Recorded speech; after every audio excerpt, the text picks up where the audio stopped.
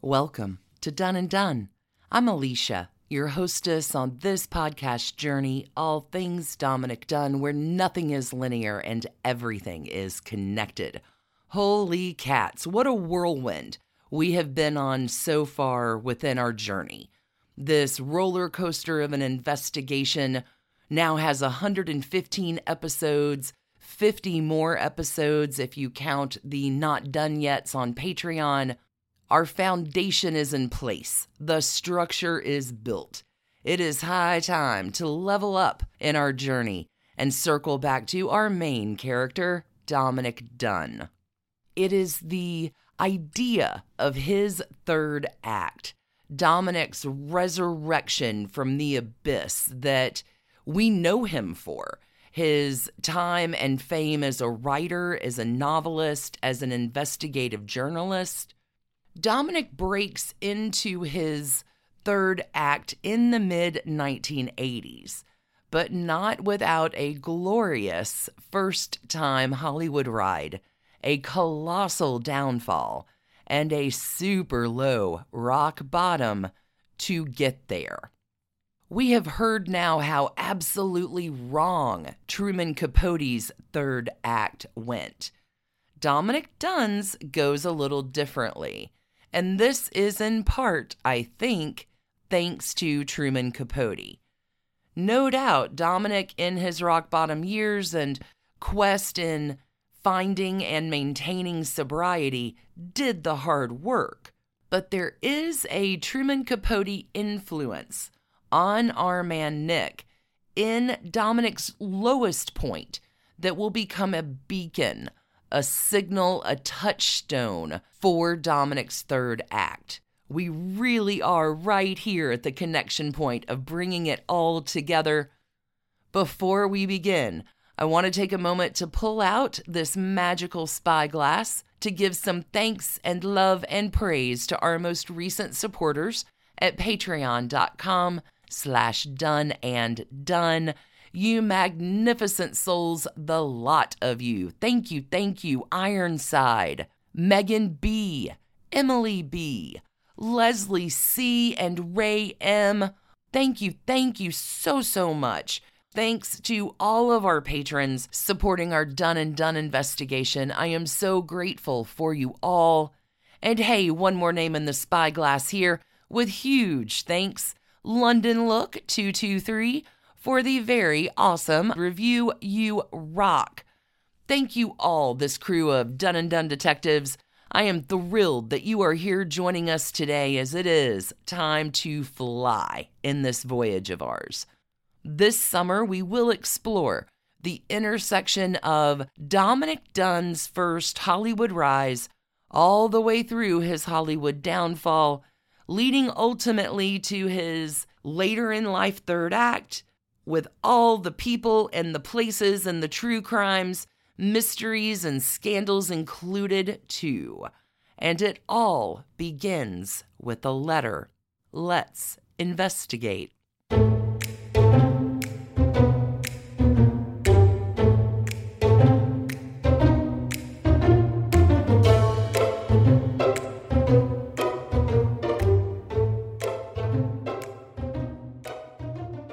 It is Dominick Dunne coming into his third act at the age of 50 that intrigues me.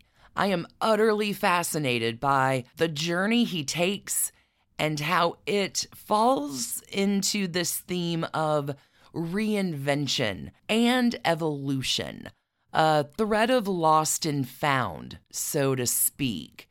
How to find that treasure inside of you that was buried there the whole time. The universe does give us all the clues if we're paying attention. Dominick Dunne was getting some fairly significant clues at this point in his life. Let us get in the journey to that Oregon cabin in 1978, where this letter from Truman Capote shows up on Dominick Dunne's doorstep and why it is so important. Let's set in place Dominick Dunne within this framework. Dominick, from the age of 4, has wanted to be rich and famous. That was his dream. He wants to get to Hollywood, into the stars and the glamour. We know his thrill and delight from that very first visit our 9-year-old Nick makes to California to visit his Aunt Harriet, where little kid is telling the tour bus drivers about what they're missing out on within their tour and, the fabulousness of the Brown Derby as well.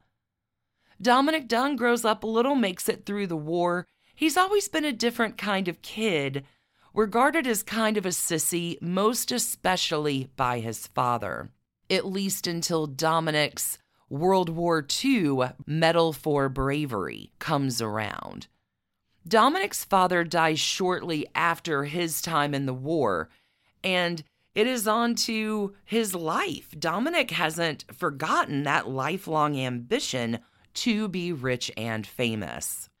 There's a little time in college, a little rest and relaxation in Guatemala too, with Andreas Davendorf, only to meet up with Gore Vidal and Anais Nin. Dominick Dunne is going to choose the theater, and that's going to lead him to the big city, New York City, to begin with. Here he will get a gig in television as the floor manager of the Howdy Doody show, and then on to stage manager of Robert Montgomery Presents. Dominick is meeting, through work and play, soon to be very famous people, and also along the way finds love and gets married. Dominick meets the incredible Ellen in 1953. Nick's mother, Dorothy, is the one who says to Dominick the day that he meets Ellen, "That is the girl you are going to marry." And sure enough, 6 months later, it is marriage for Nick and Ellen Lenny in April of 1954, and then 2 young sons follow while the couple is still living in the city. The oldest of those sons, actor, producer, and director Griffin Dunne. Through his time working in New York City, we know Dominick's life has changed when he does get out to Hollywood again, this time by the invitation and recommendation of Humphrey Bogart and Frank Sinatra. Dominick attends a little Friday night party of a lifetime during his weeks in Hollywood, where Dominick rushes back to his phone at the Beverly Hills Hotel, calls his wife Lenny, as she is affectionately known, and Dominick Dunne is like, "Honey, this place is incredible. It was the best party ever. We have to move to California." Dominick is getting one step closer to his lifelong dream, as Lenny and the kids will pack it on up and move from New York City to sunny Hollywood. Their neighbors here are Patricia Kennedy and Pat Lawford, renting Harold Lloyd's beach home in Malibu. The Dunnes will move in to a lovely home on Walden Drive. A daughter, Dominique, will follow. So here we have Nick and Lenny, 3 kids, and Dominick Dunne is doing the thing. Socially, for certain. Dominick is at a party every night for near on 2 decades. That is, unless he's hosting his own. And it's not just Dominick Dunne rising within the Hollywood social circles. He's doing great within his career, too. In the beginning, we know about Adventures in Paradise with Gardner McKay. Through the 1960s and early 1970s, Dunne is producing television and movies, including Mark Crowley's The Boys in the Band and The Panic in Needle Park as well, alongside his brother and sister-in-law, John Gregory Dunne and Joan Didion. The Panic in Needle Park will also launch Al Pacino in his acting career. These successes are followed by the ill-fated Ash Wednesday with Elizabeth Taylor, which could have been great, but was a flop. The very inappropriately timed and bad joke Dominick Dunne makes during the filming of Ash Wednesday, while intoxicated, is what really sinks him in 1973. Sue Mangers, one of the most popular producers and movers and shakers in Hollywood at the time, did not take kindly to Dominic's joke made in very poor taste about her weight and her boyfriend. Elizabeth Taylor tells Dominic on the set of Ash Wednesday, "This is the last movie you will ever make." Even Robert Evans, legendary Hollywood producer, tells Dominic Dunne after this, "You will never work in this town again." Dominic knows, because he's seen it, Hollywood will forgive you anything but failure. And friends, Nick really will colossally fail. By this time, 1973, 1974, all the way to 1978, things get worse and worse for our man Nick. He's either on unemployment assistance or taking the work he can get. The marriage with Lenny is over. Dunne's drug and alcohol misuse is already fairly intense. It will continue to escalate rapidly. And honestly, all of these years, Dominic is losing everything he thought he ever wanted. So Dominic Dunne will hit rock bottom and in 1978 head out of Los Angeles. He will end up in a one-room cabin in Oregon for about 6 months. No telephone, no television, no booze, no cocaine. It is Dominic Dunne and silence. He's sitting with his own soul, so much quietness, reckoning out at the age of 50 with a life that he views has gone bust, and then perhaps seeking and searching for that buried treasure within him. There is a lovely introduction Dominic Dunne writes for his Fatal Charms and Other Tales of Today. This is a 1987 collection of stories printed from Dominic's work at Vanity Fair, with only 2 other credits on that also by the author page. Those 2 credits, the winners and the 2 Mrs. Grenvilles. Again, in 1987, Dominic Dunne is solidly into his third act, and it's only just the beginning of it. I want you to hear this next bit from Dominic himself about his late start in life, him changing everything, that letter from Truman, and finding that buried treasure. Again, from Fatal Charms, this is A Word on a Late Start. Several years ago, when breaking up a house I had lived in for years in California, I came across a long-forgotten box of letters from World War II, which I, as a young soldier of 18 and 19, wrote to my mother, father, and sisters from several combat zones in the European theater of operations. In the same box were letters that my family had written to me in return that I must have carried around in my pack and saved. Reading what I had wrote to my family and what my family wrote back to me after 35 years was an eerie experience. An almost day-by-day account of their life in Hartford, Connecticut during wartime, concurrent with mine as a teenage private in France, Belgium, and Germany in 1944 and 1945.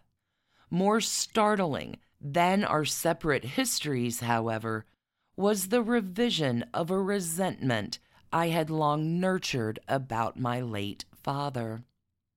For years, I believed he had considered me to be a disappointment as a son because my interests were always more artistic than athletic. To my astonishment, his letters were filled not with the stern admonishments which were my memory of him, but with pride that I was fighting for my country, admiration for my descriptions of the events of war, and some long-term advice that I should give some thought after completing college to a career in writing. I didn't take his advice. My father died before I finished Williams College, and my life's choices were my own to make. I had been bitten by the theater bug at Williams and decided on a career in television in New York during that early period of live drama that has subsequently become known as the Golden Age. Then came Hollywood, where I spent 24 years in television and movies, both as a producer and studio executive, and began a long fascination not only with the film industry, but also with the social life of the industry, where so many of the business decisions had their genesis. Within me lurked some sort of documentarian's need to record the extraordinary insider's life that became available to me. For nearly a decade, I kept copious scrapbooks and photograph albums with the intensity of someone who knew that none of it was going to last, at least for the recorder of the events. In these books are pictures of my serene and beautiful wife and our children staring out from a variety of exotic settings, and invitations to and photographs of party after party after party. There's a photograph of Natalie Wood applying lipstick, using the blade of a dinner party knife as a mirror. There is Cecil Beaton using a spoon to eat the ice cream from an ice cream cone. There is Warren Beatty playing the piano in black tie at a Vincent Minnelli party. There is Truman Capote in a deep dancing dip with Tuesday Weld. There is a married acting couple called Nancy Davis and Ronald Reagan, who, even then before politics, were gazing fondly at each other. In 1978, I repaired to a small cabin in the Cascade Mountains of Oregon to lick the wounds of defeat in Hollywood. My once glamorous life in that community had gone awry, and the pain of a failed marriage that I was not able to let go of, and a failed career that had let go of me, had led me to self-destructive excesses. It was there in the cabin on the Metolius River near a community called Camp Sherman that I finally took up my father's wartime advice and began writing a novel. The process of writing was not unknown to me. In my previous career, I had always worked closely with writers, and long before I began to write, I often read the in-progress work of my writer friends and felt creative stirrings. An inner contentment that had long eluded me began to come back in Oregon, and I gave serious thought to remaining permanently in that sylvan glade. Then, two things happened. I received a surprising letter from Truman Capote, another dabbler in self-destructive excesses. A long-time acquaintance, although never a friend, he had several times been a guest at our house in Beverly Hills during the days of my marriage. His was a letter of encouragement and admiration that I had dropped out of my life in order to try to pull it together again. Perhaps he knew it was what he should have done himself. But remember this, he wrote, that is not where you belong. And when you get out of it, what you went there to get, you have to come back to your own life. Shortly thereafter, one of my brothers committed suicide, and I flew east from Oregon to attend his funeral. It was then that I realized it was time for me to begin another chapter. I returned to Beverly Hills just long enough to sell every possession I once thought I could never live without. Pictures, furniture, even all of my books. And with 2 suitcases and a typewriter, moved to a little apartment in Greenwich Village to start a new life and a new career. I finished the book I began in Oregon, and it was published with not only no stir, but also with a lousy review in the New York Times. However, I was thrilled that at past 50, I was published at all, and even reviewed in the Times, no matter how badly, and undeterred, I set about writing a new novel that eventually became The 2 Mrs. Grenvilles. That's where I'm going to stop that particular piece from now. That's Dominick Dunne in about 1981-1982, beginning work on The 2 Mrs. Grenvilles. I do have one other excerpt from our man Nick, this one from George Plimpton's Truman Capote. In a little bit further of an explanation about that letter, Dunne says, I went through a terrible period in my life. I'd become a drunk and I went broke and lost my family, and all of these awful things happened. I went off to Oregon and lived in a little one-room cabin in the Cascade Mountains. I lived there for 6 months. I just dropped out of my life and actually thought of staying there forever. The only people who knew how to get a hold of me were my kids. There was a way to phone me through the person from whom I had rented the cabin, and that is when, by the way, I started to write. I was 50 years old. I had never written before. I had been a movie and television producer. Anyway, one day, out of the blue, I got a letter from Truman Capote. I couldn't get over it. I couldn't figure out how he knew where I was or why he would write. Although we had always liked each other, we were not letter-writing friends. I mean, I don't want to exaggerate my friendship with him. So it was quite a unique experience that he wrote. It was a letter of admiration and encouragement for what I had done.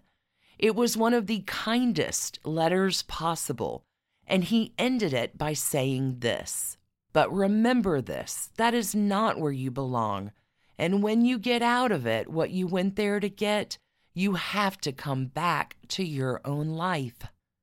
Eventually, I left Oregon, closed up my Hollywood life totally, and moved to New York. I kept thinking of that letter. So what I had done is obviously what he knew he should have done. I quit drinking during that period up there. I kept thinking to myself, he would be alive if he did what I did. I had to weep at the memorial service. After he died, it got very fashionable to kick him, not me. I've never forgotten the letter he wrote me. I never will. And investigators, I don't think that Dominick Dunne ever did forget that letter. And remember, these 2 men, Truman Capote and Dominick Dunne, with such very different third acts, are born 1 year apart. They're contemporaries. There is history between them and through them by each of their connections. It is in Dominick Dunne's darkest time that Truman Capote and that letter really become a touchstone for Dominick Dunne, an inspiration. I think in an odd way, much like Truman Capote's paperweight gift from Colette in 1948. Dominick, in his rock bottom, is gifted something really special by Truman Capote, that letter of encouragement and motivation at a most unexpected time. Dominick Dunne does turn his whole life around, and into something truly spectacular, but not without more tragedy to come with the murder of his beloved daughter Dominique in 1982. We have a whole journey before us in the coming episodes, investigators, of Dominic having it all the first time and losing it all, and then finding the treasure within himself too. We will be weaving Dominic's story into the tapestry of the times, the people, the places, the stories, and the scandals that connect it all in this investigation. I do hope you join me next Monday for the beginning of that journey. And if you need more Dominic Dunne in the meantime, patreon.com/DunneandDunne will get you every episode early and ad-free for $2 a month. And for a little bit more, there's an extra bonus episode each week too. Those not done yet bonuses are a real journey. Thank you everybody for joining me today and for all your support, for listening, for telling your friends about Dunne and Dunne. Y'all are simply the best. I am wishing you the very best week, and until we meet again, stay curious and keep on investigating. Thanks for listening to the Dunne and Dunne podcast, a Hemlock Creatives production. You can email us at dunneanddunne@gmail.com. You can follow us on Instagram at Dunne and Dunne Podcast. For further information about our episodes or sources, you can find us online at www.dunneanddunne.com. See you next week, friends.